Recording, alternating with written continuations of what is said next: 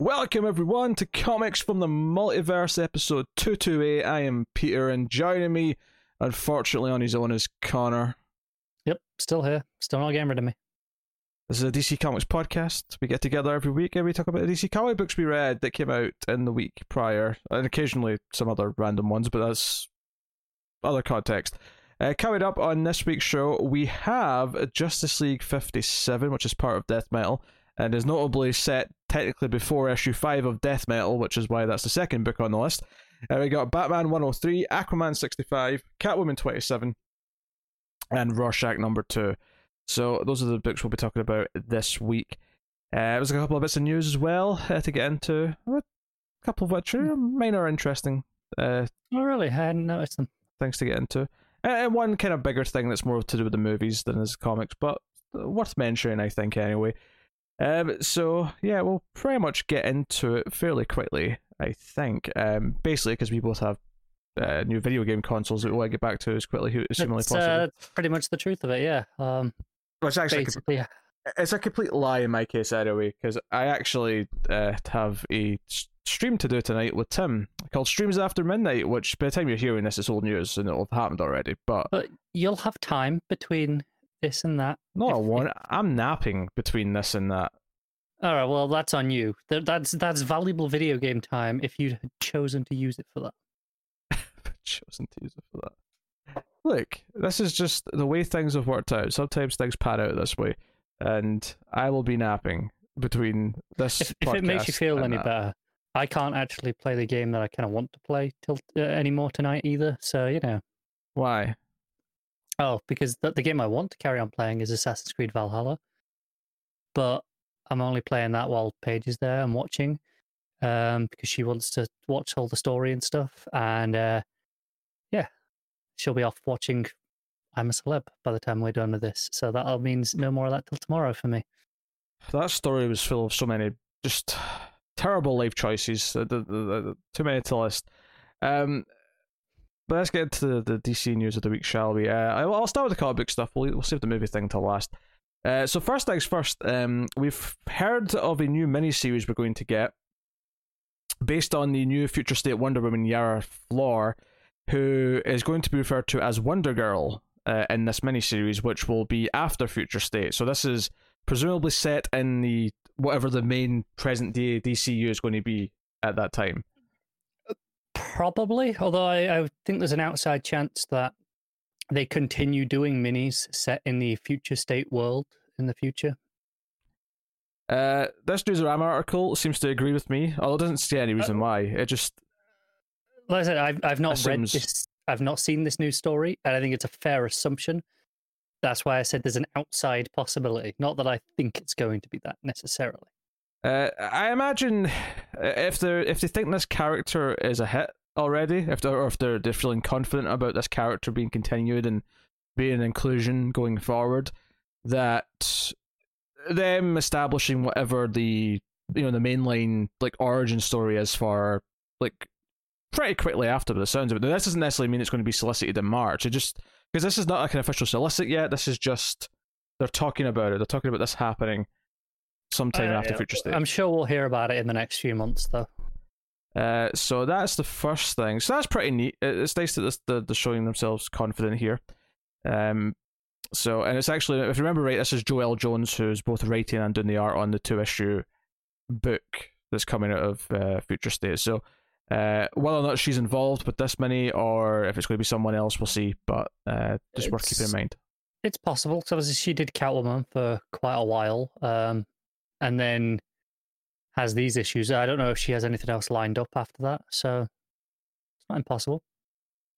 We don't really know if anyone's got anything lined up outside of some of the books that we know are continuing, because obviously, Tynion is still doing Batman. We have no idea what a lot of this stuff is falling come March. That's true. There could be quite the shake-up. The solicits next month could be potentially very interesting.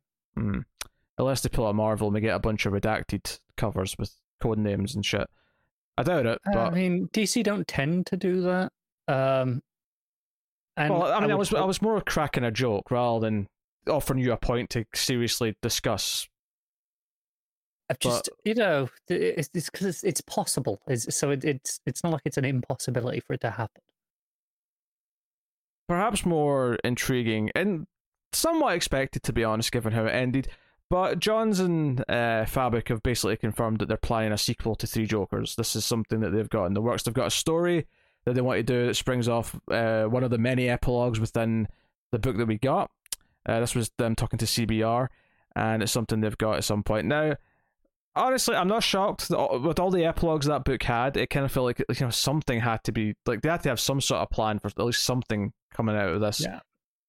I would suspect that, John's, given that he's doing stuff at Image now, given that he's obviously a very busy guy making a TV show, that getting the 3-issue mini like this every couple of years is probably the best we're going to get for a while in terms of his busy schedule. So probably.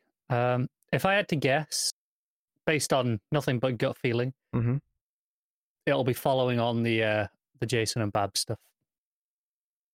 For better and worse. Yes, I'm not particularly interested in that, to be honest with you, but that's what I suspect it will be.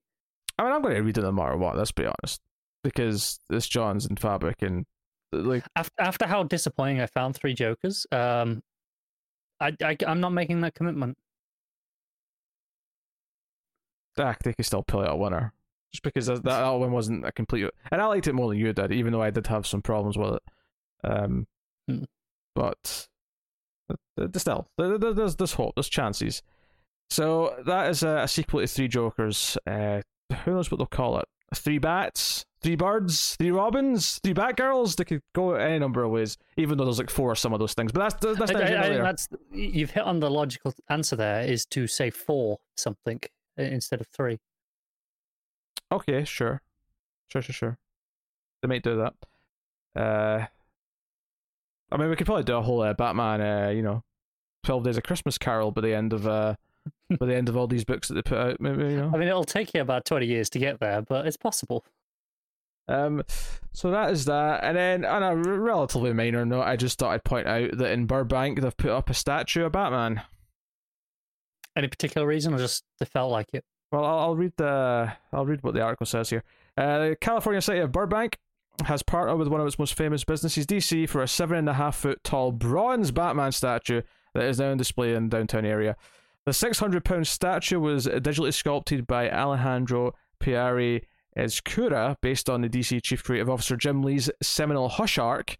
I'm just looking down to see if there's any particular reason. Because they felt like it. I don't know. Morale? It's been a shit year. Maybe some Batman in the middle of the street would do people some good. Batman trying to scare away the germs. I don't know. I don't know what to tell you, but I thought it was amusing. It looks like an expensive statue. So, I mean, fair enough. So there you go. That's about my statue. And the movie thing, of course, that happened this week is that Warner Brothers have caved and decided to do something which they've clearly been weighing up and stressing over and deciding what they should do. Should we do this? Should we do that? What are the benefits? We even spoke about because there were the rumors of this last week, and I think I brought it up last week in the news as a possibility. Didn't take them too long to announce it, did it? I don't think, I said this when I found out, I don't think this is going to be something that we're going to see as a trend for Warner Brothers movies, just like I don't think it's going to be something we see a lot of the big studios doing much of. There's a little bit of it happening, especially at the time this is this, because we're talking about Christmas Day here, which is the day that Wonder Woman 1984 is going to be released in whatever theaters happen to be open, but for most people it's going to be on HBO Max. So yeah, just worth noting on the cinema release, it's Christmas Day in the US, but internationally it'll be on the 16th of December. Yeah, okay. I guess because a lot of countries the cinemas just aren't open on Christmas Day. Yeah, but I mean, I think the more important thing here is that I see this as being kind of a it's a combination. I think on the one hand, they've had nothing out for so long. They've been holding so many movies back now because we're at this point now where the studios have been holding back movies since April, right? Everything scheduled from April onwards has been held back, with one or two, exceptions. Warner Brothers have held back things. Tenet being the big exception for them, that they put that out anyway. And I don't think this is them going to be putting out everything they had planned on HBO Max, but it's just the same way that I don't think Disney would do it with everything, even though they do it with Mulan, even though they do it with one more Pixar movie, whatever. But I also think this is a PR stunt. I think this is, let's give everyone something really nice at Christmas. It's going to give us a nice big tick in the win column, and it's going to be a nice big treat for everyone. But I don't think they're going to start pumping out all of their movies. I still think they're going to hold off as much as they can. If anything, it could happen again. If we go another 6 months and there's still no sign of theaters mass opening again, oh sure, I think there may be another one then. Okay, it's been another 6 months. We'll put out one more because we have to drip feed this a little bit as we go. Yeah, what I think is really interesting and worth noting about this is they're not. So what Disney are doing with the Pixar movie Soul is a little bit different to Mulan, where Mulan you had to pay the premium price to get it early. It was $30, yeah. Whereas Soul is just it's just part of the thing, and that is what Warner are doing here with Wonder Woman on HBO Max, where it's just part of HBO Max, but it's only going to be on there for like a month or 6 weeks or something, and then it's being removed again. So it's very clearly we want to push everyone to come and sign up for HBO Max for this 1 month. And then maybe we'll get some of them to stick around. But if we give it a hard deadline as you've only got this time to watch it, people will come and flock in, as opposed to it'll be there. I'll get to it when I get to it. I think that's a lot of their thought process here as well. Yeah, I mean, honestly, the idea of anything rotating out of any of these services, whether it's Warner Brothers, Disney, whoever, is still baffling to me in every sense of the word, and defeats the purpose of having a dedicated streaming service of any of these things that hold their own they have their own library. Why are things rotating in and out? It's stupid. Stop it. But yeah, and this is a particularly interesting one because, like I say, it's on there for like a month or 6 weeks, whatever it is, and then it's gone, and then you won't be able to buy it anywhere, and then it'll come back 6 weeks later or whatever it is after that you can buy it for purchase, but it won't be coming back to HBO Max straight away. It's really interesting. Yeah, I don't know. Honestly, I don't give a shit. I really don't care. I'm long done caring about the stupid decisions of Warner's and Disney and any other place doing their own streaming service. I'm sick of talking about all their various practices on it. Yeah. I'm sick of it. How about they all up the bit rates a little bit so it's actually on par with physical media? Then we can talk. Then you're satisfying my demand, you bunch of pricks. Okay, right? I don't want to see 4K streams where a 1080p Blu-ray still wins because the bit rate's there to support the actual image. I'm entirely on your side. I'm very sympathetic. I'm with you on this. Mm-hmm. The reality is, I don't care what the reality is. I don't care. Don't tell me what the reality. I don't give a shit. Most people don't give a shit, and they're not. I don't care. And it would cost more for them to stream it higher, and they're like, well, I don't it's not worth care. The cost. I do not care. It's inferior. They're peddling something that is inferior. I do not care. I'll pay a premium. Go buy the 4K Blu-ray. No, I'll pay a premium. Charge me $5 extra for the high bitrate version. I'll do it. I'll absolutely do it. It's worth it. I know it is, and I would probably pay it as well. But I don't think it's worth it on their end. If I was in their situation, purely like a financial perspective, I get it. Probably doesn't make up your costs. I don't care. It's their own goddamn product, and it looks shoddy. It just looks shoddy, and I do not like. Every time it goes to a dark scene in any of these goddamn streaming services, all I see is just a blob of pixels at parts of the screen. Yeah. Doesn't matter if it's 4K, Dolby Vision, doesn't matter if it's whatever it is. At least with Wonder Woman, you don't have to worry about butchered 4K, because it's just going to be 1080 to begin with anyway. Yeah, that's just worse, though. That doesn't make it better, because they have a vastly lower bitrate for 1080. It's less disappointing to start with. Yes, because you're not 4K image and then be like, oh, it's what is this stupid logic you've got? It's less disappointing. No, it's worse. The baseline is worse. Therefore, it's a worse experience overall. Yes, that does not mean it is less. It can still be less disappointing. I don't care what's more. I don't care what's more disappointing. I care what the baseline of quality is. Yeah, well, it's probably not going to change anytime soon. So get used to it. Oh my god. Yeah, streaming bit rates suck, right? All of them do. Every single one of them. Anyway. Let's just talk about comics. I have anything else. We probably should, yeah. I have anything else, and I'm tired, and I'm in a grumpy mood, and I'm not in the mood for Connor shit today, which is why I'm just not entertaining it. Oh, it's going to be fun. To the point where I may just mute him if he gets extra annoying today. That's fine. I can go play on the PS5. I'll wage. If you want to just do this, I'll wage my power. How's your Xbox doing, by the way? Is it good? Is it working? Eh? Shut up. Yeah. PS5 loads in about 3 seconds. Your Xbox isn't loading for weeks, maybe months.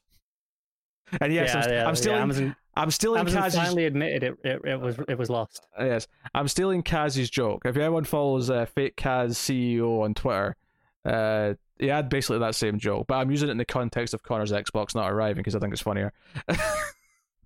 Justice League 57, Joshua Williamson and Zermanico. This is wrapping up the tie-in arc, the death metal arc for death metal.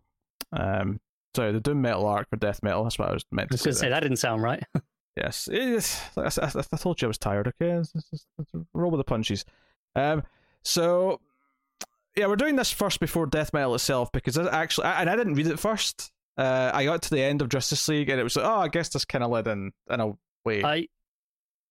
I read to the point in death metal. I started reading death metal first. I got maybe 4 or 5 pages in, whatever it was, and there's a point where Lex shows up in the ship, and I was like, huh, guess this is after Justice League, and then stopped and went and read Justice League before I finished.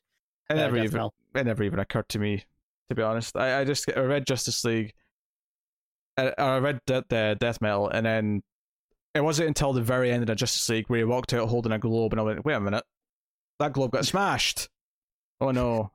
As soon as Lex showed up, I was like, hang on a second, last time we left him, he was fighting with the Legion of Doom and the others. Was like, this must take place after Justice League, and immediately switched over. I mean, I didn't care enough, to be honest. I get that. If I had realised, I wouldn't have cared enough, just because this arc's decent. It's a decent tie-in arc. It's fine. There's some nice beats in this issue as well, specifically. But, it's not like... I mean, Death Metal 5 was the main event of the metal stuff this week. There was no doubt that was the case. Absolutely. This is one of the better issues of this arc still, I would say. It is. And it is calling back, I did not see this coming, but it calls back to the issue of Justice League. It was either 51 or 52. It was right at the start of Rebirth, where they had 2 issues left of the previous Justice League volume that were coming out after Rebirth started.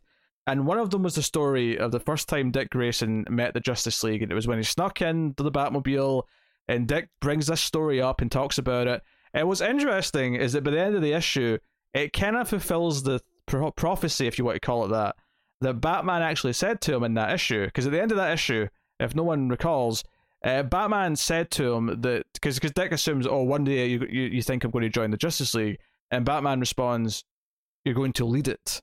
And this issue ends with Dick saying, no, we are the Justice League, and he is clearly leading them. He's been leading them the whole issue. He's become the leader of this team. I did like. So I'll be honest. I didn't remember which issue this was from or when it was from, but I was like, no, I remember reading this. I remember the issue in general, which is credit to it that was enough to stick in my memory. And I kind of appreciate that I didn't feel the need to slap an editor's note on, because even if you've read that or not, just having this here is enough. No, for sure. And I honestly, I think it's a really.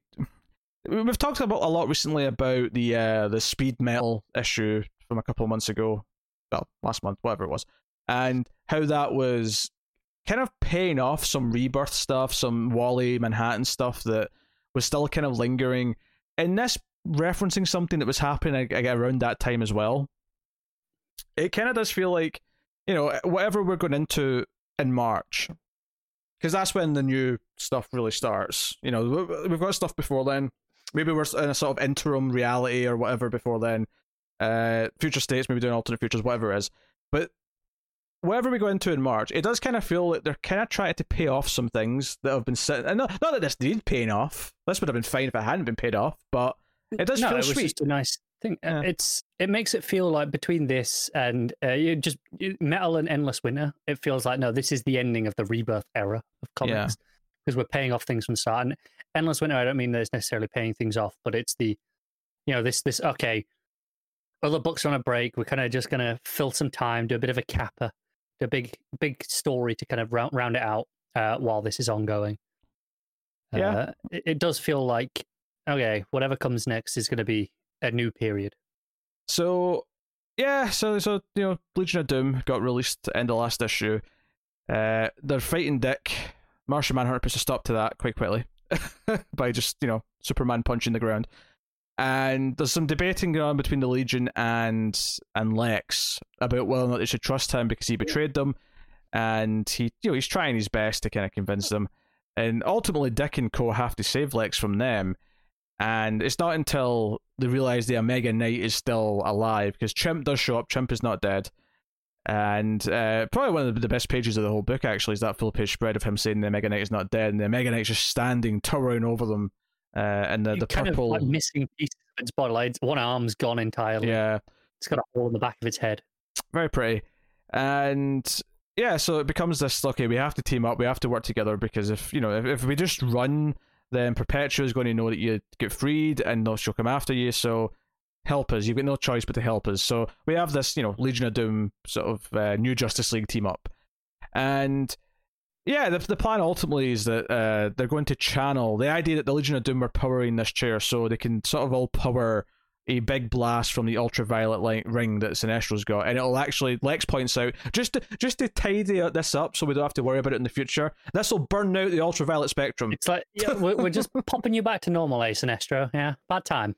He's like, yeah, I prefer the color of fear anyway. He's like, all right.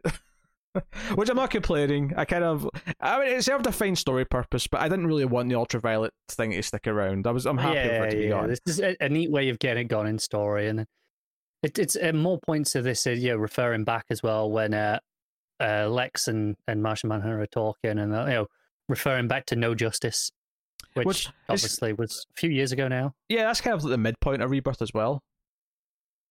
Yeah, because that's right before Snyder's run. Yeah, I'd say that's I mean, I don't know if it's literally if you measure out the months, but it feels like the midpoint of Rebirth. I think that was about 2016, right? So 2018. 2018, that's what I meant. 2016 was Rebirth. That's what I meant. Uh-huh. God damn it. I'm tired as well, clearly. Yes. So it works. They did blast the Omega Knight and everything's hunky-dory. And basically Martian Manhunter offers to Lex, like, hey, I once asked you for help, again, this is the No Justice reference, and you turned me down. But knowing what you know now, you could do some help. You could help the Justice League. But Lex has not made that choice. Lex goes with the Legion of Doom on his ship. He's got a boom tube. And I love that. He's like, God damn it, he had a boom tube the whole time. Yeah, there's a little joke there. Like, he could have just used that before. What the hell? But Dick says, no, we are the Justice League, and he walks off. There's, heroic pose with the rest of the team. And then there's some teasing at the end of, the main Justice League fighting what we know from Death Metal when we get to that is the Castle Bat transformed into an actual giant Batman. Well, we'll get to how cool that shit is. So yeah, I mean, the last couple pages just a sort of tease for the issue Death Metal comes out. It does feel a bit weird. This is the only time I can think of in this entire event where the tie-in issue, not the main issue of Death Metal, was not the thing you should read first that week.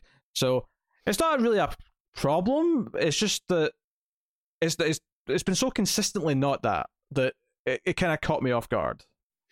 Yeah, and that's like there was no editor's note in either one saying you should read this one first, which is what usually does happen. Which makes me think, was this always planned for this week? Yeah, this was never. I don't think this was ever delayed. I think this was always. Because that's what I was saying. Because that's the only reason I could think of why there wouldn't be an editor's note. Yeah, because this is like there usually is. This is a every other week book because it's double shipping and it's been out consistently every other week for ages. So yeah. So unless Metal was pulled forward at some point internally, but that doesn't sound right either. Yeah, no, that's what it is. It's not a big deal, especially since I don't think my metal, I don't think is hampered in any way by not reading this first. And reading this doesn't necessarily feel like it hampers much outside of the fact that Lex is away. There's an argument that the last couple of pages kind of ruin some of the stuff in the main issue as well. Yeah. Plus, I'm pretty sure in Metal you don't see the fact that he's got the Legion of Doom on the ship with him. So, if anything, it kind of actively tries to hide what happens in Justice League, assuming that you probably read that first, because most people read Metal first. Yeah, that's true. Yeah. So I wonder if that was just a con. It's like, oh no, we'll spoiler proofed it so that you can just read Death Metal first, and then when you read Justice League, you'll be, oh yeah, okay, this is how we got there. Yeah. Okay. Yeah, they really thought this through, maybe. Very nice.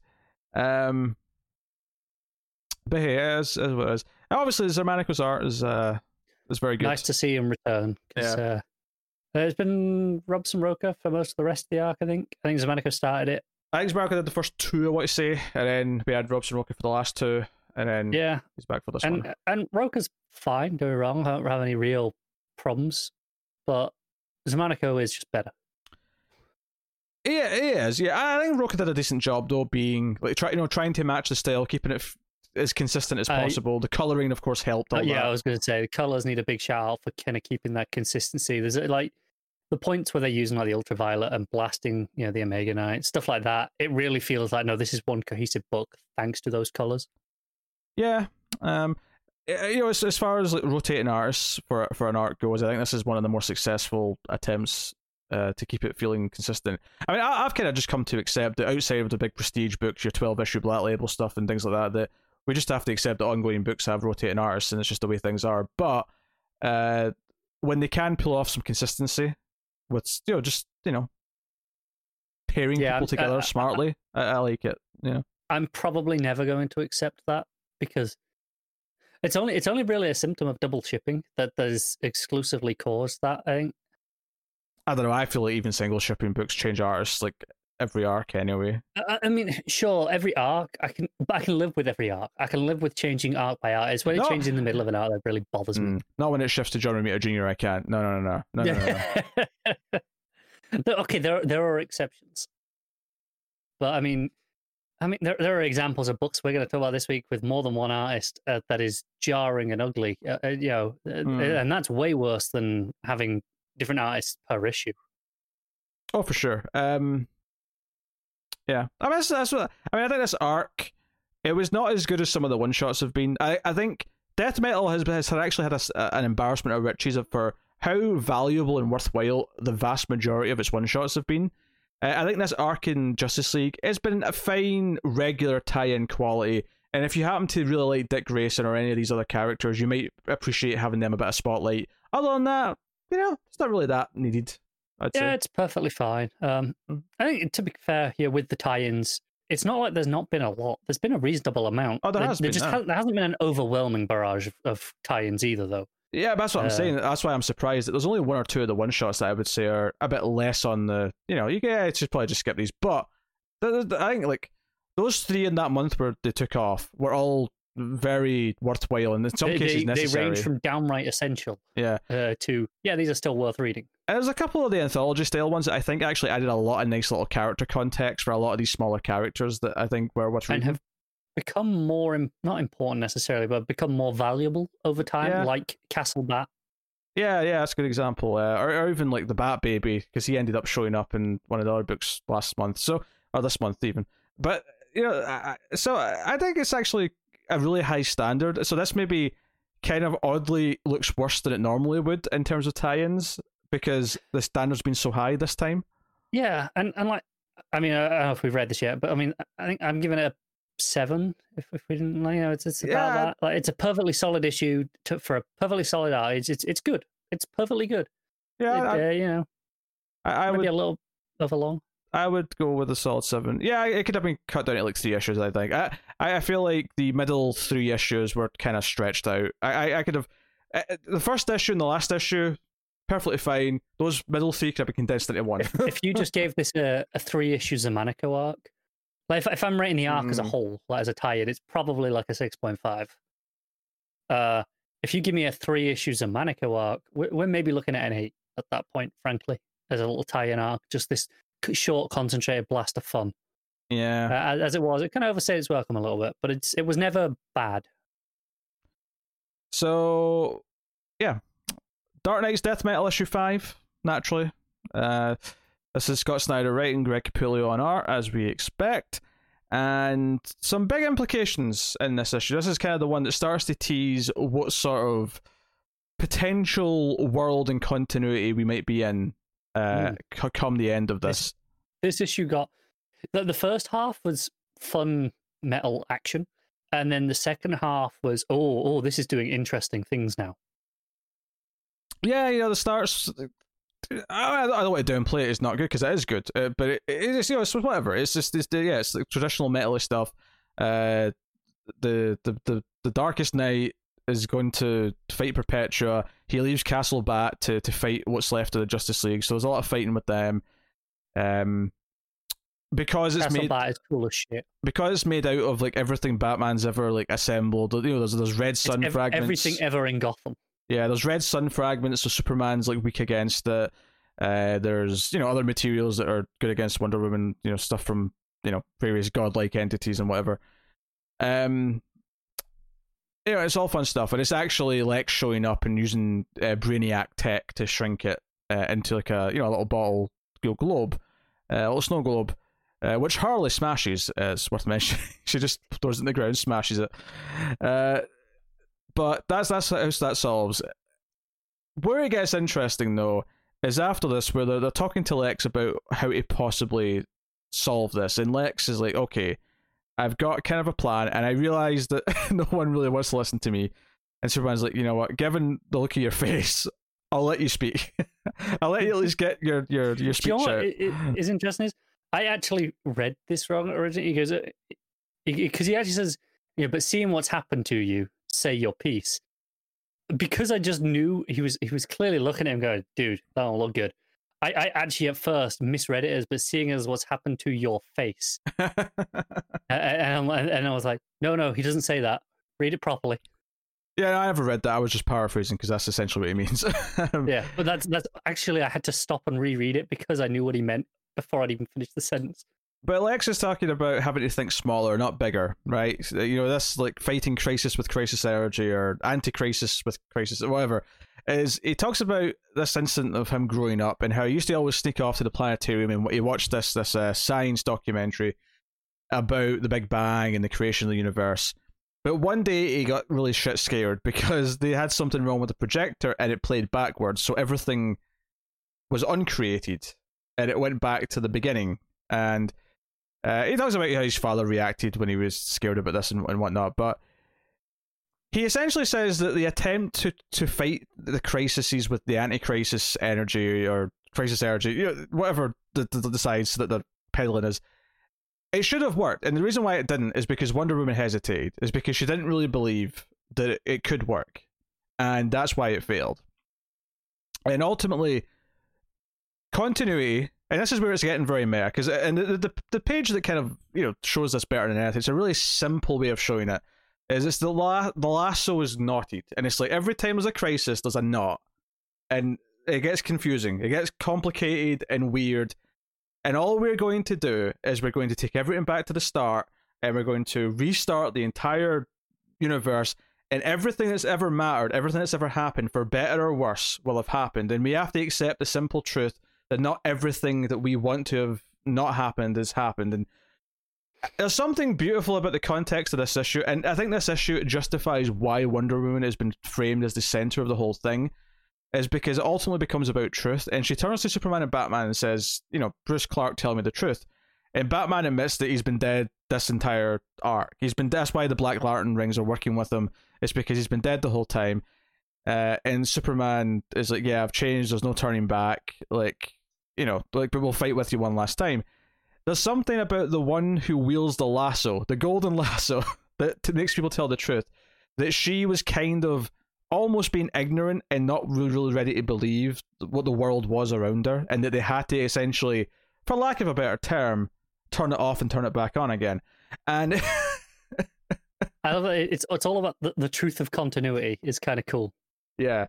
So they talk about how some good things will have happened because they were erased, but some bad things that were erased will have happened. And I don't know how they're going to tackle this. Like, is this literally describing that when we come back in March, everything from continuity in some form will have happened?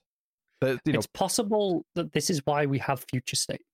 Is this is the result of all the shit that this untangles? That's where the world is now, is Future State. And then once it settles and becomes present continuity, it's because the universe has to sort of right itself into something that's not just fractured like Future State. Yeah, sure. Yeah, I don't know. Because I do wonder, like, will there be one of the stories in Future State that actually has a bit of like what leads to it reforming? If that indeed needs to happen, maybe it's just a what if sort of thing. But if that is the case, then it's really interesting because I think we spoke about this when the first Solicits came out. Is that it doesn't seem to have a headline book. No, not a central one. No, there's nothing that I can obviously point out and go, that's the one where things will happen. You know, it might happen in one of them. But I don't think it would shock me if there ends up being one that's a bit of a dark horse where it's like, oh, all of a sudden this one book seems like the most important one of the whole line. Yeah. It's entirely possible. So then they start forming the plan. And what they're going to use obviously the metal that Lobo got in the one shot last time. And Wonder Woman's like, hey, I need an army. Lobos, the rumors about your regeneration true? And I'm like, oh god, they're going to have tons of Lobos that have all been grown out at various limbs and digits and whatever. But you cut to Superman and he's with like all the villains. Now I think the Joker's a bit of a stretch here because the Joker, even in this situation, I don't know if you'd want to be working with the Joker in any way, shape or form. But, you know, Croc's there, Granny Goodness, Mr. Freeze. At least I think that's maybe Mr. Freeze. I'm pretty sure it is, yeah. You know, you get Cyborg Superman's there on the back and all the rest of it. Penguin, Riddler. Yeah. He's like, hey, right, so you're going to work with us. We're going to, do something. And he's like, what? You sure? We're not really known for saving the Earth. And he's like, well, exactly. I want to destroy it. So basically, because Earth is the center of, and they don't use this word, but this is essentially what they're talking about. Because Earth is the center of the metaverse, everything's kind of channeling through it. So if it's destroyed, then the Batman Who Laughs / The Darkest Knight can't actually grow his new worlds that he's building to replace everything. And they'll remain in their infancy, and therefore they stand a chance at fighting them. So we get this glorious 2-page layout of Superman with Bizarro, Superboy Prime, and Cyborg Superman. You got Sinestro with some other villainous lanterns, Black Adam, and then on Earth you got Swamp Thing and Abby Arcade, and they're all basically going to just start attacking the Earth with all their power to destroy it. Yeah, you have Wonder Woman with Lex, and you know he gives her the book that we've seen him holding the whole time. You know, since that tease in was it the first issue, and I said, it kind of looks like he's holding out the Book of Destiny, like that sort of thing. And it's not. It's just Carter Hall's journal with just this thorough account of history. Kind of wonderful. Yeah, and it's interesting because obviously Batman Who Laughs is fighting Perpetua during this point, and during the fight he just turns and goes, wait, those fools, they're going to, because he realizes what they're doing, so he's like, no, he literally sends his planets, the planets that he's building, and then we cut to, you know, a mix of heroes and villains. You got Superman next to Black Manta and Penguin of all people, you know, Batman's there, you got a bunch of D and C listers behind them, you got all sorts of characters. The ones with Batman are all the dead characters that he's resuscitated with the Black Lantern stuff. That's a good point, yes, they are all dead characters. But yeah, you get a whole mix of characters there. You see Clayface at the back, Duke's up front, a bunch of people. And at the end of the issue is just like them saying, oh shit, there's like tons of planets coming. They've got armies. And we see like an evil Wonder Woman, we see, you know, an evil Martian Manhunter that are different to the ones we've been seeing typically thus far.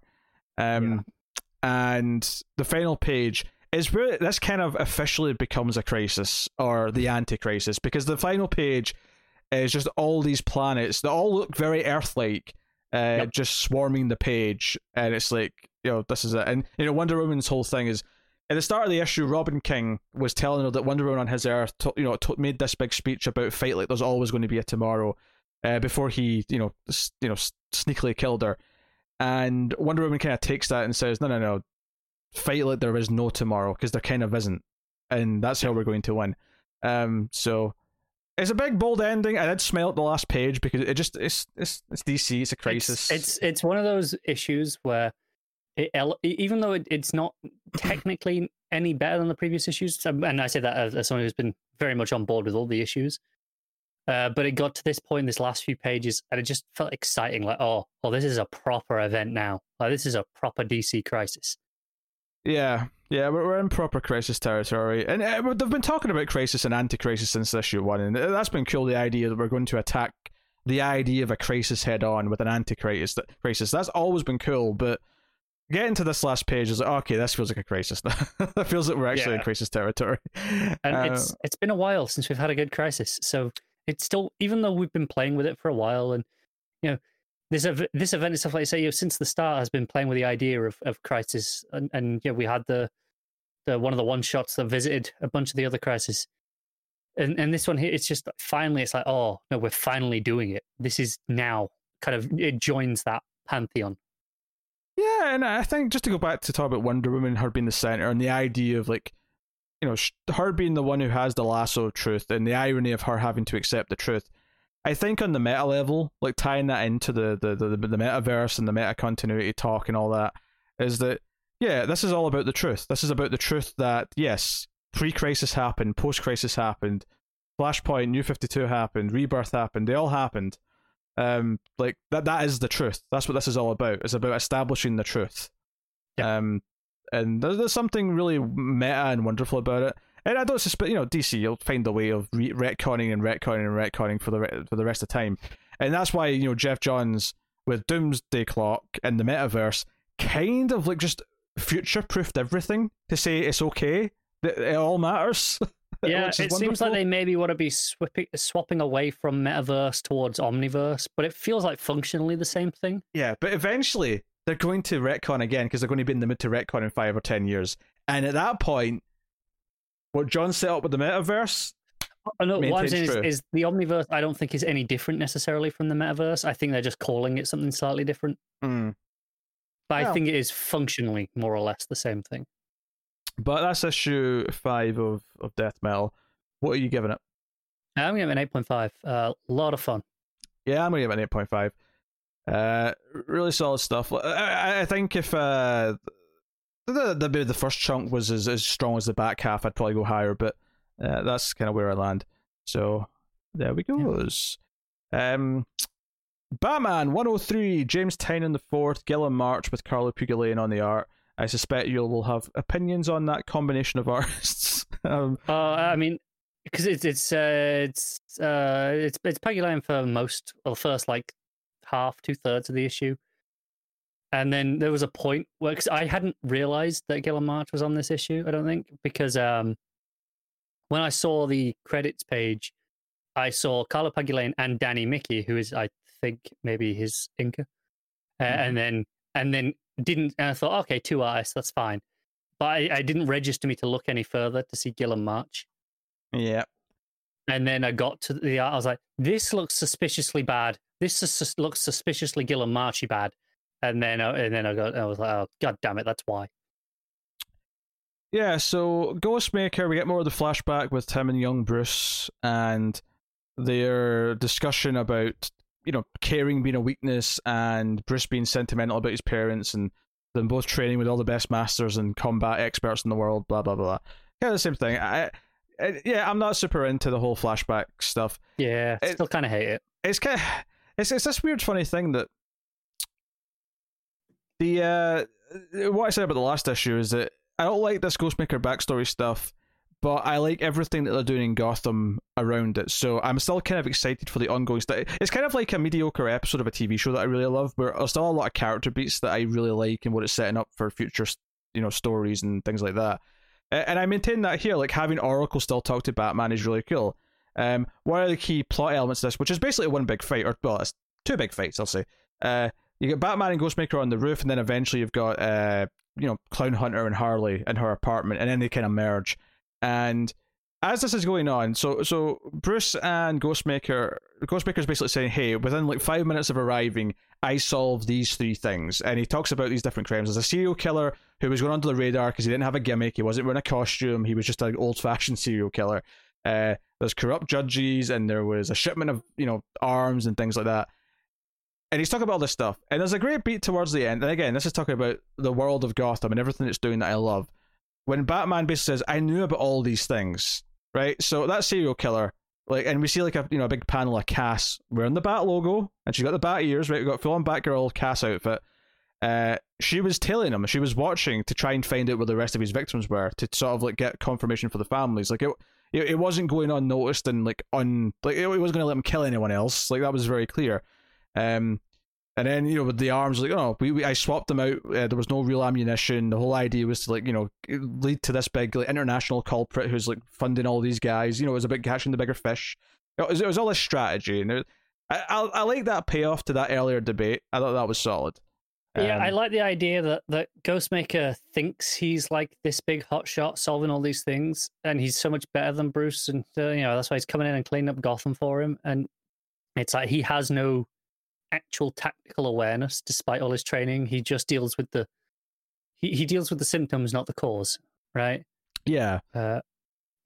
But it doesn't help that I already didn't really care for Ghostmaker, in the rest of the issue. So undermining him here, it's not like it kind of just made him even less interesting than he already was. That he's not even that smart.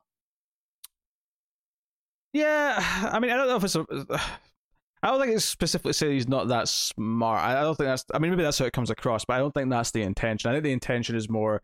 Because I think the whole point is that he was kind of making Batman look bad, and then the point is no, Batman's actually not being an idiot here. He knows what he's doing. I will retract the word smart and replace with the word wise.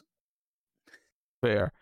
So there's a lot of banter with Harley and Clown Hunter and whatnot. I mean, it's a little wordy as an issue, but it's a fairly quick read because of the premise of it, which is just these two fights that kind of then merge. And the issue ends with Ghostmaker. He's actually knocked out everyone in the room basically with darts. In the last page, it's Batman himself who gets darted.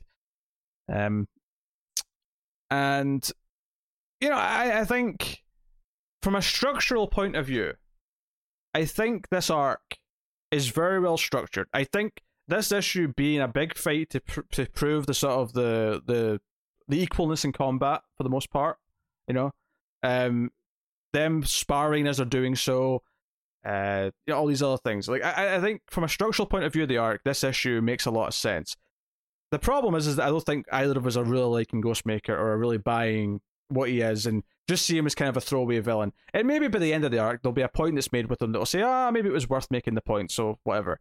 But at least right now, we're not really feeling him. So that's the big problem with the issue. But I think from an objective, take out how we feel about the villain, I think from a structural point of view, the arc is actually telling its story in a very solid way. We just really don't care about the villain.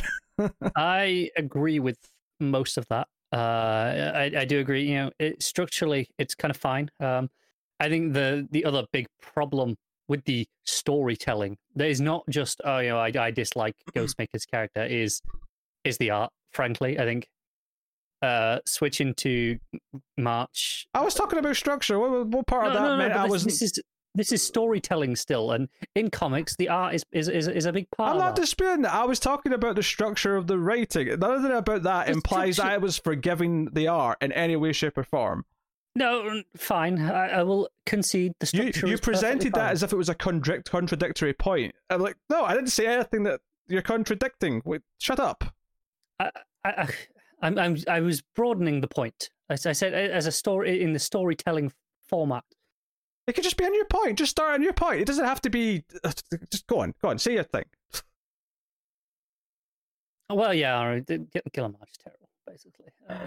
It distracts me. Like I say, there was a point in this issue where, and I think this fundamentally harms the story to a point where, like I said, I wasn't really feeling Ghostmaker, but I'm like, it's fine. I get what it's doing. I'm not really enjoying it, but it's okay. And then it got to the it's when it switches to Harley, basically. And all of a sudden, I was like, oh, this took a big step down.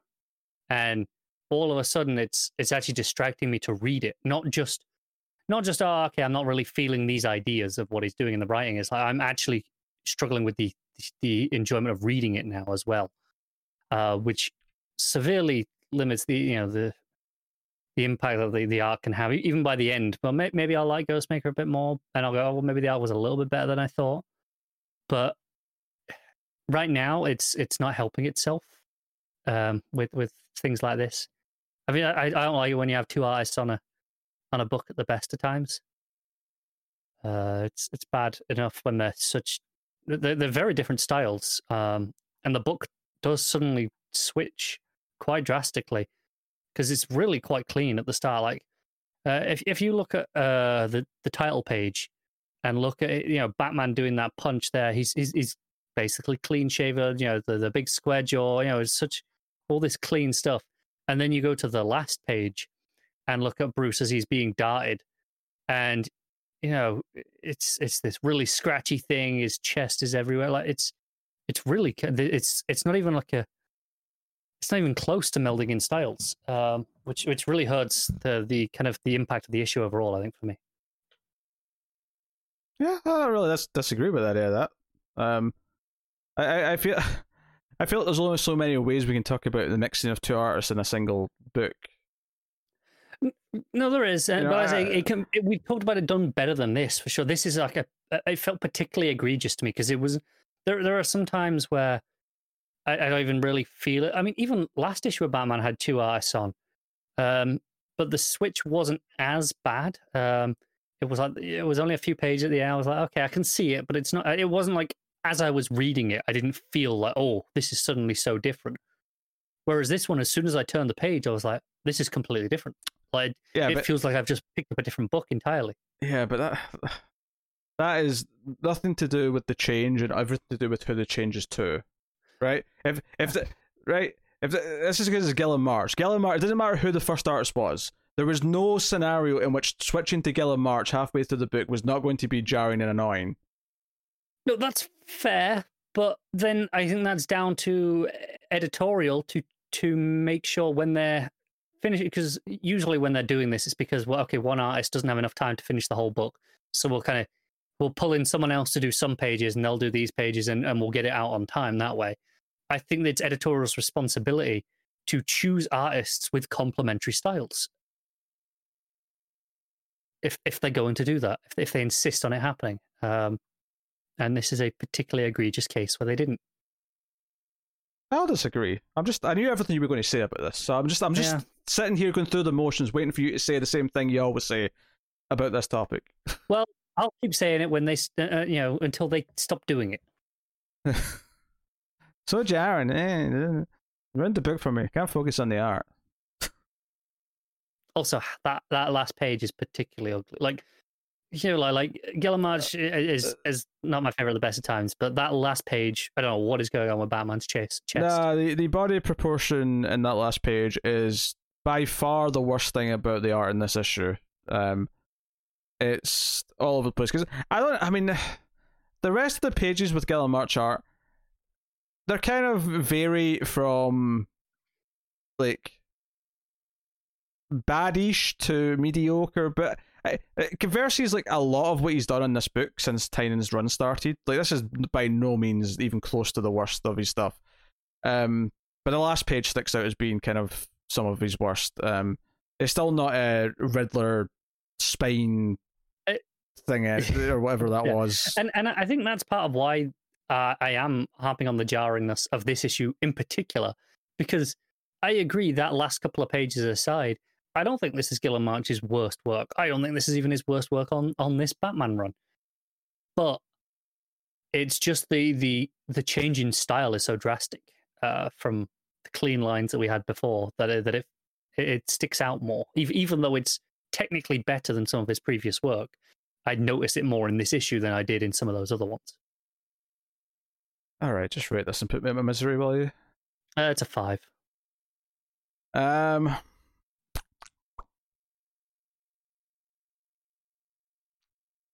I'm conflicted. I think from a structural point of view, I really appreciate that it does to spend the whole issue doing the fighting. Because the last issue built up to two things. It built up to the Clown Hunter coming after Harley, and it built up to the first proper confrontation between Batman and Ghostmaker. And I appreciate that both things weren't resolved within 2 or 3 pages, and then quickly moved on to like more stuff.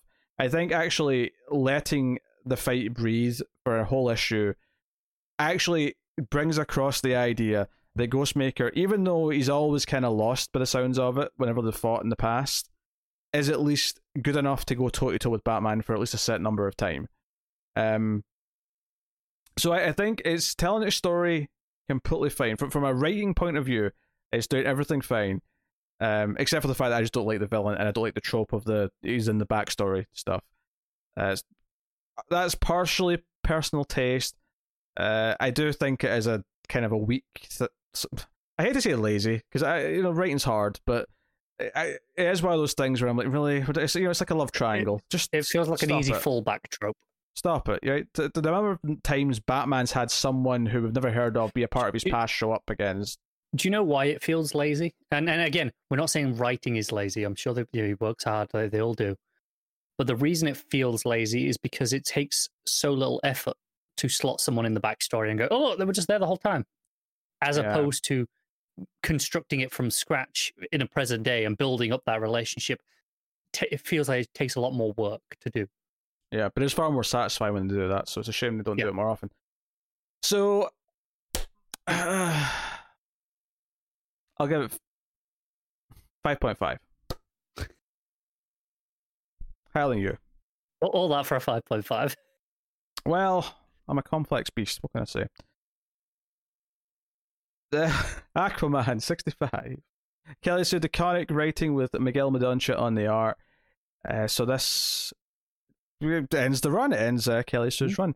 And they've been teasing a wedding for a while between Mira and Volko. Of course, the ending of this issue, we actually finally have the wedding. I feel like Kelly Sue, when she was brought into this book, this was probably what she was brought in to do, is to basically get to the point where we finally marry off Mira and Arthur. Yeah, this has been, again, in terms of things feeling like closing the Rebirth era. Like, this is something that was going on right at the start. Yeah, it was promised in that one shot, in the Rebirth one shot, and here we are 4 years later, 4.5 years later, and it's finally happened. They've finally been married.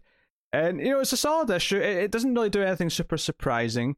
I like all the water gods and whatnot being called upon to help, and I like even the Justice League show up with breathers on to help with the fight. It does feel a little bit like they're just here. It does, but at the same time, like, it's actually a really fair complaint in a lot of solo books where why don't they call in some of the Justice League to help with this situation? It feels like this is a job for the whole team. It does, but then we see the Justice League in literally one panel standing behind him, and then I don't think they do anything in the rest of the issue. They show up to the wedding. Don't play that. Okay, fine. They show up, but other than that, they just float behind Arthur for 2 or 3 panels in the entire book. Because it's not really that much of a fighting issue. It's more about making the grand stand, and even of course the Dagon or Dagonians, or whatever you pronounce the Dagon race. Like them turning on arms a big deal because Dolphin's kind of showing the guy the error of his ways, and they're even able to convince the woman that's trapping Mira to let her go. So it's basically this idea that the Mira is like, hey, we've failed your people just like we failed Atlanteans. We're going to try and work out something, and take us into a better place going forward. Even the widowhood, Cetia gets to see the poverty in Atlantis and goes, oh shit, maybe I've been ignoring some of this a little bit high and mighty in my tower. And all this is fine. That was a sharp one. Yeah, sorry. So, we finally have Mira and Arthur playing mum and dad, feeding the baby, all the rest of it. And we have what I think is a wonderful fake out where there's a tentacle monster attacking a ship, but it turns out to be that guy that we had the whole arc about. I forget his name, but the lighthouse keeper. Not Lovecraft. Yes, who was turning into the monster, and he's actually faked this for them, and they've got people ready at the boat. It's a surprise, wedding, which is a weird concept when you think about it. People don't. I mean, surprise parties are one thing, but surprise, we're getting married today. It's something you really don't spring on someone typically often, but it does make sense given their weird, journey to get here. So you got the Justice League, you got all the people, the water gods, and Mother Shark's narrating the whole thing. Yeah. So it ends with them being married, and it's the sweet kind of I don't know if it's a farewell to the book as a whole, because this wasn't officially done. Because No, obviously, it's still got issues in Endless Winter. yeah, but are they actually numbered as the main book, or are they like Endless Winter 1 and 2? I think, or something like that. I think no, That's not Aquaman numbered. 66. Yeah, it's Future State that they're all minis. Yeah, next month's still get numbered issues. Yeah, you're right. I just checked; it has the Endless Winter checklist at the back. Oh, very good. So I wonder if yeah, so I wonder if this numbering continues in March, if Aquaman's still going, is there a bold new direction? And if there is a bold new direction, do we get to keep the marriage? I hope we do. I hope that's not something that's just swept under the rug because continuity's been warped again. Yeah, that would be really frustrating. Especially, like, we spent 4.5 years getting to this point, and then it undone 3 months later. especially since the whole thing in Metal is that the idea that everything happened. So the idea that they're promoting that in Metal, but then things like this are immediately undone at the end of it would feel really disingenuous. Yeah, it would. So I'd hope not, but I mean, I enjoyed the issue. I think we said that the break, which was unfortunate, and out of it, no one's at fault for it, but the break off did kind of hurt the last issue a little bit. This one, I think, worked a little bit better because it wasn't really about the specifics of who was where and who was doing what. It just kind of paid off everything that the run had been doing with the characters. So yeah, I will say it felt a little bit rushed, this issue. Like, it felt like we went through quite a few beats. Like, we wrapped up the stuff, we down below, and then we did the tour of the multiple epilogues. I felt like I needed another issue at the end of this run here. I think it is. I think it was supposed to be more. I think it was cut down probably because of the reason why they had to delay it in the first place and put in a couple of fill-in issues. Do you think maybe Kelly Sue actually had an extra 2 issues planned, and that's why we got the 2-issue fill-in? We're still going to end here because they wanted it for Endless Winter, so it had to end here regardless. I could see a lot of the. I could have seen almost a full issue of Orm and Arthur like duking it out and like sort of like trying to debate while fighting before all the big. I mean, if it kind of just felt like by that point, and then everyone go, do you know what? We kind of think they're right. It all kind of happened very quick, and then we kind of rushed through all the epilogue stuff. I think just like the Gap, I think this is a case of, unfortunately, we just. She had to take extra time and knew that, okay, I can't do 4 issues, I can only do 2 now. And the story had to be condensed into 2 issues. And I think that's just the I get it. That's the reality of it. And I'm not going to hold it against it too much. But it does, I did feel it while I was reading it, is kind of what I'm getting at. I did feel that, we're kind of getting through this kind of quick here. Perfectly solid issue. I did like, though, that the ending does incorporate the sea gods, it incorporates the Kraken dude, it incorporates everything that's kind of been in the run, which makes it all feel like part of one whole, even though, it is in a lot of ways just capping off what Aquaman has been since the start of Rebirth. And I think I can respect that. I also really like Jackson kind of like jumping in and giving Orm what for, and like he gives this speech about being good or whatever, and he sort of stops after he's done and looks, oh, sorry, Arthur, I probably stepped on your toes there a little bit. And Aquaman is just like chuffed and just gives him a fist pump. I don't know. Like, that I thought that was a neat moment. Because as much as the Jackson like fill in 2-parter wasn't that great, I think Jackson's inclusion in the run in general has been pretty good. And it's nice for him to have a moment like that. It kind of felt like it elevated him a little bit, just having this moment where he stands up to Orm and says, "What the hell, dude? Shut up." And that pretty much sums up this issue for me. There are a lot of good moments. Like, there are a lot of really good moments. It just doesn't feel like they're given space to breathe. Like, hell, even like right at the end where they're finally just being parents. I could have done with a few more pages of this. Oh, sure, yeah. Just some banter between them of normalcy was nice. And also, how the hell does Mira get changed so quick? It's that Zabellian genealogy, that's all it is. No, that's delightful. You got bridesmaids, including Wonder Woman. Oh God, what's her name? Tula, yeah. And of course Dolphin there, bridesmaid. Yep.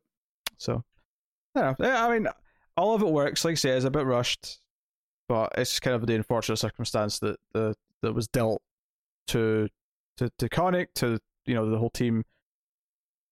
But all of the beats are nice at the end, and I'm kind of happy with the thing. I've enjoyed the Koenig run. I do think obviously the first couple of arcs were definitely the high points. Obviously, things get in the way a little bit with the last arc, because it was essentially only 3 arcs ultimately. It was, yeah. I think the first arc was still the strongest for me. I think I like the second one a bit more because I like I love the small town vibes when Aquaman sort of spends time in the town in the bay and I think they're probably both equally well written. I think this is just different tastes at this point. Very possibly. It's funny because I thought it was kind of on track to maybe being like the best Aquaman run that I've read.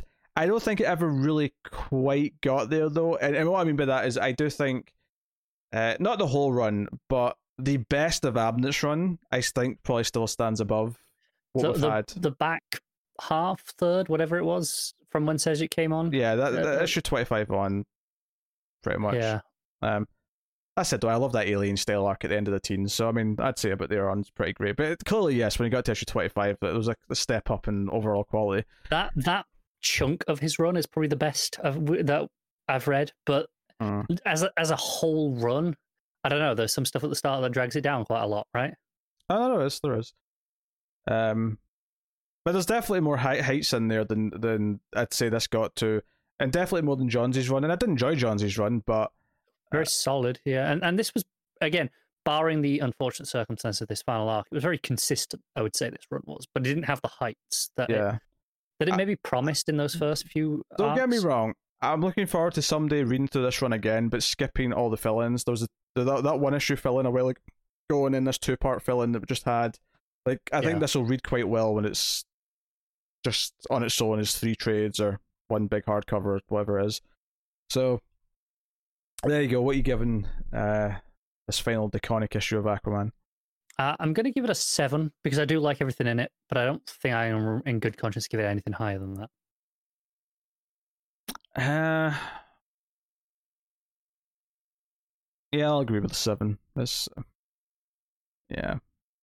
Oh, it's unfortunate, obviously, the things that have befell upon it, but I mean, it's just kind of, I mean, some 2020s hit other things much harder than this book get hit, so I mean, I can't really be too mad. In the grand scheme of things of the world, it's pretty not that bad. Well, I was just even thinking other forms of entertainment in terms of stuff being cancelled or delayed or whatever. Like, when was the last time we had a new movie? Catwoman issue 27, Ram V writing with Fernando Blanco on the art. So we've been feeling positive about this. This is the 3rd issue of the run, and we'd set up kind of the status quo with the various crime organizations, the corrupt cop, all that stuff. And this issue, continues that thread. It has, what's his name? Hadley? Yes, that sounds about right. Hadley, the detective. And he's looking into, the burglar that clearly was Catwoman because of the claw marks, and he's like trying to figure out what does she want. But what's, I think, really smart about this issue, because the first issue had to pack in so much stuff, so much setup, so much exposition of all the various characters, is that this issue got to just take what it's set up and give us, like, a simple little, like, sort of thriller heist plan. Yeah. Where Catwoman's watching this van, that's what she stole. She stole intel where this delivery was going. It's this van full of drugs, and she's watching. But she's got all of her, troubled teens that she's kind of adopted, like, helping her, and they've all got parts to play in this plan. One's on the bike, directing traffic. One's in, a truck. One's doing this. One's doing that. And the sequence plays out wonderfully. It's, it's beautifully drawn. The sequential art and the motion and it's got this pulse to it, which feels like this a scene in a thriller where all the heist stuff is going off. I love the coloring as well. The way it shines like the headlights. Mm-hmm. Really effective stuff.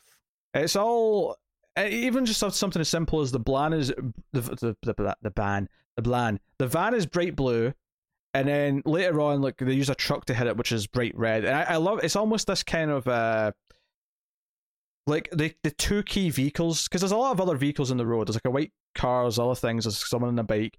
But the 2 most important things on the road are very brightly color coded for us, so that our eye always is caught to them. We always go to them first. And even just the page where Catwoman, like, gasses them when they get out the van, and we get this fight sequence. She's wearing the gas mask. I mean, it's beautiful. I love the way that this is. It's free form. There's no there's no like paneling. It's just she pops up out of the smoke and kicks or punches, and whatever happens, and you just see it. This random smattering of violence works really well. The beautiful transition from that page to the next is that there's two guys in the van who open the doors, and in the top panel on the next page, when they open the doors, they're actually sort of like pushing the smoke to the side, right? So the previous page, it's all freeform with no paneling. It's all just the smoke and the cloudiness. And then the very first panel on the next page is the smoke being cleared in the panel as an action. Yeah. It's a really smart little transition. And then Catwoman, of course, takes them down. It's all fine. They basically trick the corrupt cop who was paid to watch the shipment by having him follow a fake van it's empty. And it's all this, all that. She goes, because we know that this the gun runner, the other mob boss lady at the strip club, she had kind of like ratted on her to begin with at the end of the last issue. Yeah. And but Catwoman still goes to her and she says like, hey, we got a deal now, I've proven that I can do this. It's all very good. But at the end of the issue, she says, you know what, I think I like Catwoman. Selena Kyle, she's feisty, she's this, she's strong, she's independent, all this stuff. But she called it My Streets and she's got too many like morals and ideals. And she's got a sniper looking at Selena take the shot. And it was that, it was right as this was happening, I was like, wait a minute, we had like an assassin last issue who was like watching her. I almost want this to be the last page of the issue, though. That last panel, you take the shot, and it's just a black panel, just says bang. I kind of want that to be the end of the issue. Like, there's only like 2 pages after that, but I feel like that's a more effective end.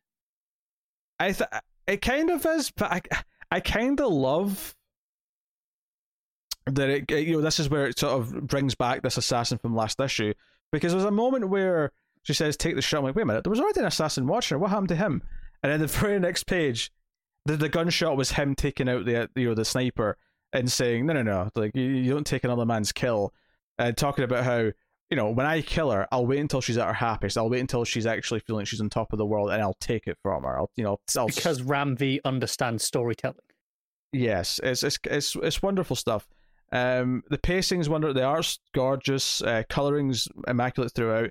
Even just like the silent panels, well, not even that silent, but it's Hadley, he gets a note from Catwoman saying to go to the storage locker because she doesn't want the drugs, she wants them off the street. So she's basically just sort of set them up in a storage locker for him, along with some handcuffed bad guys to take in. But the idea that we go from like the purples of the club where the mob boss lady is, to the rainy streets, and then it becomes like a really blue rainy street when the Catwoman's there and the assassin's like on the rooftop. Like, it really plays with the colouring and the setting of each scene. The colouring's wonderful when it's with Hadley, especially whether that's kind of at his apartment or or if he's just coming out of the GCPD offices, wherever it is at the end. And at the start where he's inside the GCPD in the offices, it feels like I'm reading Gotham Central. With that flat beige colouring. I really like it. Yeah, honestly, the book has a Gotham Central feel to it, which is weird given that we're following Catwoman mainly, but because she's doing crime stuff and it's really well executed crime stuff, it kind of has a vibe, like a crime movie vibe to it. And it does, yeah. And it had that last issue as well, to be fair, but here it has that too. And I think because it revolves around this van heist, it gives it this focus that lets you just follow a fun thing. And there was so much information set up last issue that as I was starting this, I'm like, I remember vaguely these characters, but I think what this issue does that's really smart is because it lets us focus on a really simple plot of watching this plan unfold. As it brings in the characters we learned about last issue, it became very easy to remember who each of them were, the context of what they are in the story. And it's something that there's other comic books that really struggle with this, where they'll introduce a lot of new characters in a book. And it'll get to the next issue, and I'll be like, "Oh God, who are these characters?" None of this is stuck. And I think this is almost a masterclass in how to reiterate who they are without it feeling like a chore, keeping it entertaining, and I think keeping the plot of the second issue very simple to let all of those things sort of drip back through to the point now when we get to issue 3, all of these characters have been reinforced a little bit. So next time it'll be even easier to sort of remind us who they are because they're starting to become established in our minds. And I think that's really smart. Me and Matt as well were banging the drum on Hawkman for like 2 years about how it was like low key, like our favorite ongoing book. Like that and obviously that has now unfortunately come to an end. This might be kind of already starting to take that spot, because we had 2 proper issues, and we had the issue as well by the 25 where it was kind of the setup issue as well. Yeah, it was a 2. Oh, it was a tie-in and 2 backup stories. Yeah, and but between that and then into these 2 proper issues, I feel like this kind of might be taking that place as not like one of the major books, but probably the one I'm going to look forward to most any week that it's out on. Yeah, I'm finding myself being excited for it now, which is a very good sign. Yeah, it's just such a strong book, and I've seen Fernando Blanco on a lot of books over the last few years. I think he obviously was doing Catwoman with George Jones for a bit, but before that, I think he did some Batwoman for a while. After the first arc, he's popped up on quite a few things, and I've always thought, his art's solid, but all of a sudden, I don't know what it is. I don't know if he's doing anything different, if it's just the way this script suits his art, or maybe it's the colors bringing something out. I don't know, but whatever it is, all of a sudden it's like the best I've ever personally enjoyed it. Suddenly it just feels more to my taste of what this book is. I'm loving it. What are you giving it? It's a 9 from me. Yeah, I'm giving it a 9 too. Pretty immaculate, to be honest, and exciting. Good pacing, soaking in atmosphere. There's very little to complain about. I really hope the 2 months off for Future State doesn't kill the momentum of the book. I think we should be okay, because I believe Ram V is still doing the Catwoman Future State issues, so we might still be getting the that void will be filled still. So we should be okay, I hope. Yeah. No, I'm digging Catwoman a lot. It is quickly becoming one of my most anticipated books every month. Rorschach, issue 2, Tom King and Jorge Fornes on the art. And speaking of excitement, Catwoman I was excited for this week. I was also very excited for Rorschach because I loved issue 1. And I know you weren't quite on that same level, but that's okay. Yeah, I didn't read this. I was getting through my list, and I was like, all right, I got Rorschach. I was like, and I felt I don't want to read it, so I didn't. You're a disappointment in every sense of the word. This was another fantastic issue. This is it's early to call this. It is. But I'll be honest, I am not so sure when we get to the end of the 2 books which one I'm going to like more, this or Strange Adventures. I'm really not sure. This issue is about the detective going into the apartment where the old man, the artist, lived. The one who was dressed as Rorschach, who tried to assassinate the president. And as he's going in at the start of the book, again, coloring's very smart here because it's alternating between panels that are sort of red tinged, and that's like the potential sort of the first time that young woman who ended up working with the old man came to see him, and the detective coming in sort of a more natural toned colors. And the entire book kind of plays out by alternating between the detective and the present day, looking around, sort of sussing things out and talking to the guards or the doorman who works at the building, the neighbors who are involved, because he finds a card with a name on it and it leads him to a neighbor.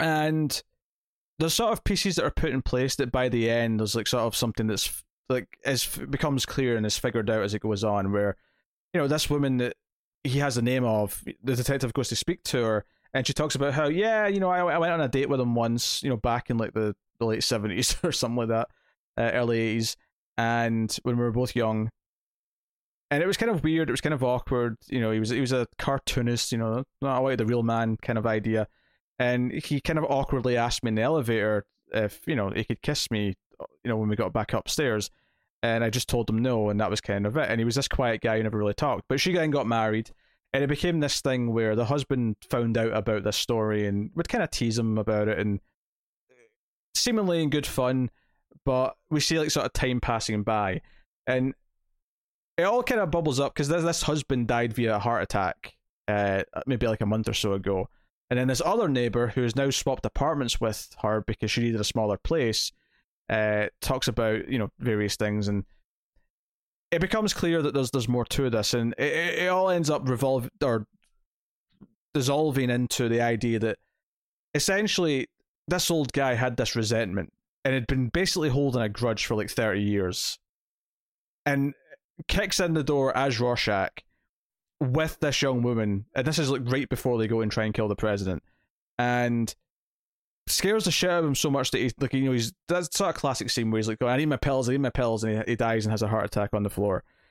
And there's little things set up. There's a scene where the neighbor or the doorman talks about finding the old man like with a bloody nose and how it was kind of weird and he wouldn't tell him what happened. But then later on we find out that he got into a bit of a fist fight with his husband, and so the pieces start clicking into place in a different order. But there's some really fun stuff in there. A lot of it is about setting up the type of character that this old guy is. It kind of establishes some key things. It establishes that he's actually been talking kind of like Rorschach for a long time. Like there's pages set like in the 80s where he's already kind of talking in kind of a stilted manner, the kind of stilted Rorschach-esque way of thinking, and he's drawing new comics with Rorschach in it. In fact, there's a couple of pages in the middle of this book.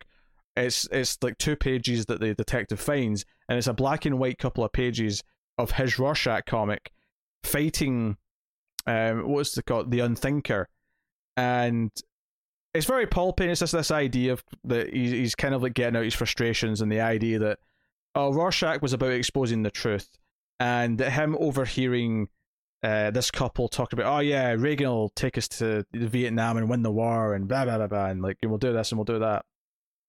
And he obviously disagrees with that. And it's this idea that the masses are too dumb and they have to be corrected. And the idea that his villain in his comic book is called the Unthinker. It's very kind of in your face, and but it's supposed to be, because it is this kind of like almost pulpy.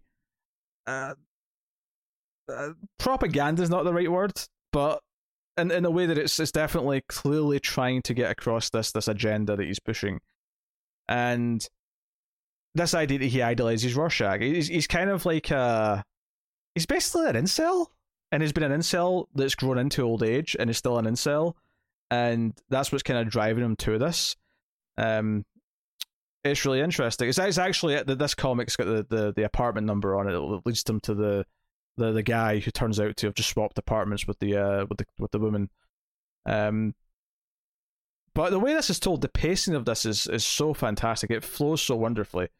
The way it sort of unravels more details, and everything in the comic is about building up who this guy is and giving us a sense of the character that he was and the person that he was that led him to the decisions that he made up to the assassination attempt. And the girl herself is still a mystery. In fact, the book ends with the detective kind of leaving and going to I'm going to where she came from, like her hometown, to try and investigate her. So it wouldn't surprise me if issue 3 is kind of a similar character study of who this young woman was from like secondhand accounts and from whoever else there is. But wonderful stuff. Like I say, a lot of the flashback stuff's got this red tint to it, which really comes to light when he kicks in the door and comes after this husband character, where it starts flashing like the heart rate kind of panels in between as he's dying.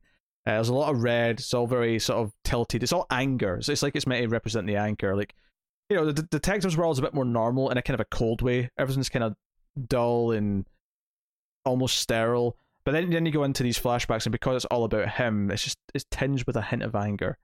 It's honestly, this stuff is masterful, and it's raining the whole time outside. It's got that mood. We hear some narration at the end, a conversation with a detective and his superior. They want to announce that this was a couple of nut jobs and it's not like anything else. And the detective's like, no, hold off, don't announce anything yet. Let me look into this. And the guy's like, I'll buy you time. But he's fighting the powers that be. He's fighting what the people up above want. It's kind of a running theme in a lot of King's work. I get the impression that working for the CIA probably was a very tense job with a lot of superiors breathing down your neck. I think he's just talking about DC editorial. I mean, that's true. I mean, if he's making fun of Didio, he can just say it now. He's gone. He just, it's true. But no, I honestly, this is such a well-crafted comic. It really is, and the art is absolutely immaculate. It's got that kind of. I've heard people. I think it was Matt actually on Twitter. Said the first issue had a very Brubaker Phillips kind of vibe, and yeah, it's got that political thriller, the mystery of who these two people are and why they did what they did, and I am wondering like exactly. Like, how does this become 12 issues? I'm not sure how it goes to 12 issues. I think we have to maybe move on to other characters at some point. Not from away from the detective, but the idea that this book is not about one person named Rorschach. It's about the people that Rorschach might have inspired, or the legacy that he's left behind. So I do wonder if we're going to be going on to other people that he's inspired in some different ways as things unfold. Assuming that this guy was completely working alone. Well, not alone, he's with the woman, but like the idea that they're just two kind of like this pair, or is there something more to this? Is there something a bit more organized? It doesn't seem like it so far, but I genuinely wonder because we have 10 more issues, and I say that not in a worried way. I say that in I'm excited to see where this kind of keeps unraveling to. How does it expand out from here? As this is, it's such a focused and crafted issue about this old bastard. And it does come from all these second-hand accounts for the most part. You only hear him say something if there was other characters around to hear it, for the most part. But I mean, I guess it's kind of debatable that sometimes he's muttering things under his breath that maybe they wouldn't hear, or something like that. But other than that, that's it. So it's really going all in on the investigation. That's the idea that we're only learning things as a detective's learning it. And even the idea that the opening is kind of like going between like what probably happened with how she came here, the idea that this artist is famous, so people every so often the doorman would let a fan in to go see him, which seems very unprofessional, to be honest. I think that doorman would get depends how big the bribe is. Yeah, but she probably just walked in, and it goes panel from panel, sort of swapping between her going into the elevator and going up, and the detective going in and going up. And just that, again, just the idea of walking through the scene of the crime kind of idea. Like, there's a lot of that pacing. There's a lot of that just oozing throughout. It's full of atmosphere. Everything, and I said this in the first issue thing, but everything from the haircuts, the trench coat the detective's wearing, the shitty old-looking wallpaper in the halls of this apartment building, it's all very specifically chosen. And it is wonderful. So I am giving this a straight 9 out of 10. I think it's a fantastic comic book. And it's becoming one of my most anticipated. And it is different as well. It's a little bit different. Because I think Strange Adventures is really, really, really good. It is fantastic. But it definitely feels like the guy who did Mr. Miracle, right? It definitely feels like an extension of the same kind of style. This feels like it's kind of a different gear. Like, this is a different, talent he has, is this type of story. At least so far. Maybe he'll shut the bed as it goes on. But so far, I'm loving it. I am curious to see what Matt says about this when he eventually makes his diabolically wonderful return. Yes, diabolically wonderful. That's what I'm saying. Okay, say whatever you want. It's wonderful because it won't just be you anymore. And I can be happy here again. So, no, 9 out of 10 for me. I like Rorschach. There's a lot of reasons to be skeptical about the existence of this book. There's a lot of reasons to think, I don't want a book that's to do with Watchmen. There's too many Watchmen things, and I completely get it. I do, but it's not just doing. Here's somehow Rorschach's back from the dead, and this is what's happening. It's just doing something different and a little creative. And remember, this is actually set post TV show. This is set in the continuity where the TV show exists, which is also pretty fascinating. So, it may not even be that relevant in the long run. It may just be a little Easter egg in the first issue, but as it is, that's where it was a conscious choice, though, to do that setting. It definitely was. So, yeah, maybe if not the characters from the TV show, maybe there'll be something in the world that they want to use later on that'll be relevant. But that is that. So that'll take us on to the part of the show where we pick our favourite stuff of the week, panel/moment, cover art, and obviously top 5. So, Connor, what is your panel/moment of the week? Mine is from Catwoman, and it's when they're in the chase and the heist, and it is the page where the kid's on the bike and the car's right behind them, and the headlights are shining across. It's that top panel especially. where it's got the scree in the pink text, is just stood out to me as kind of went up a notch in that issue. So yeah, it was pretty great. Yeah, I remember the panel from Rorschach. So there's a scene where the doorman helps him up. This is. I was talking about how he finds him with like a bloody nose after this fight, and it seems to be when he's about to draw this Rorschach comic that the detective finds later. But there's a really little touch here, again, very symbolic, where as he goes to start drawing this, as the doorman's walking out, some blood from his nose drips on the page. So there's literally blood on the page where he's about to draw his comic, which he's basically going to draw out of anger. This is him like letting his creative like anger flow. So it's a bit on the nose. There's blood on the page, but it works, especially since there's a sort of, like I say, red tint, or maybe red is a bit too strong of a word, but it's definitely a warm tint to all these scenes with the old man and the flashbacks. But the red blood on the white page really sticks out. So I think it's, and not even that. I mean, one could argue it's kind of like an ink blot in some ways. I mean, after all, an ink blot is just a splatter. So it's not. Without having seen this, it sounds reminiscent of the ink on the smiley face pin. I don't think the blood. Sorry, because you just said ink. Oh yeah. Yeah, I guess. Yeah, it's less of a drip though, more of a splat. Because the one in the smiley face is sort of dripping down, so it's sort of got a long sort of oozing look to it. But I'm going with that. It's a subtle thing, and also I didn't want to pick something for Catwoman because you did. So, but that is my pick. All right, cover of the week we got. There's quite a few good ones this week actually. I didn't look through all the metal ones because there's a lot. I had a quick glance. But I think for me it comes down to either the Catwoman variant, which is a Frizzen cover, or probably the Middleton cover for metal, which is the Wonder Woman one. Spoiled this week. There's two different Middleton covers to choose from.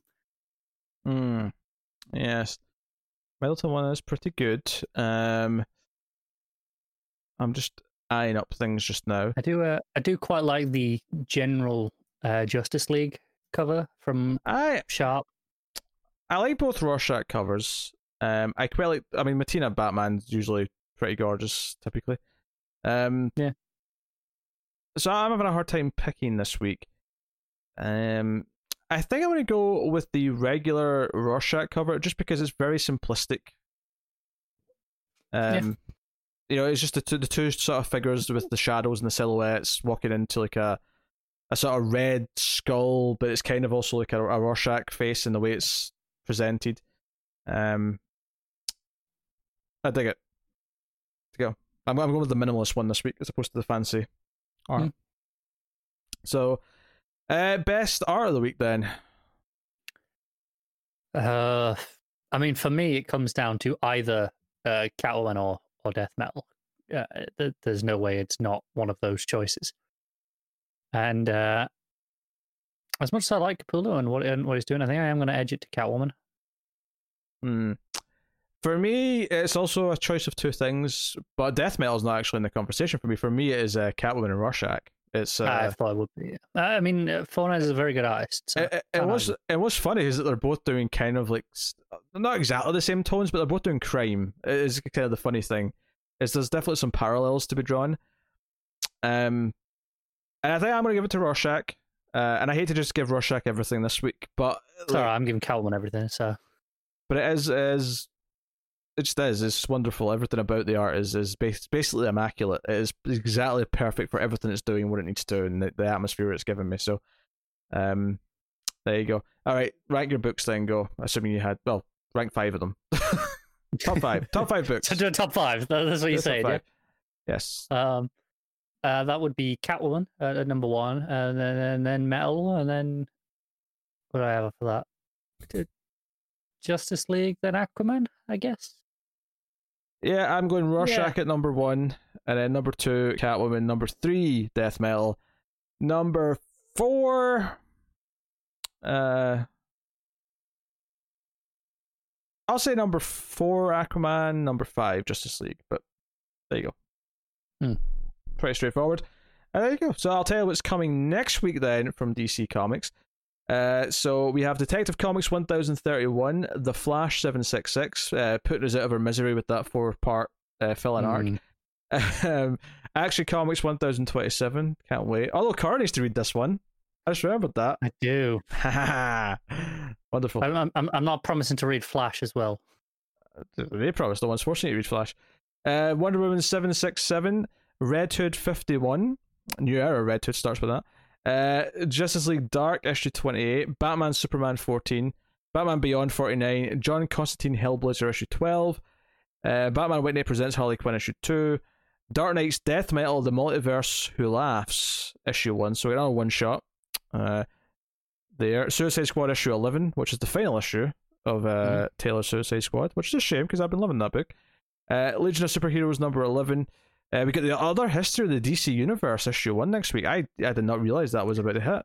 Yeah, me either. Like, we've known this was coming for a while, but for some reason in my brain it was probably it's coming at the same time as all the Future State stuff. It'll be in that weird period. Yeah, I'm actually really excited to check that out and see what it's like. Quite a busy week though.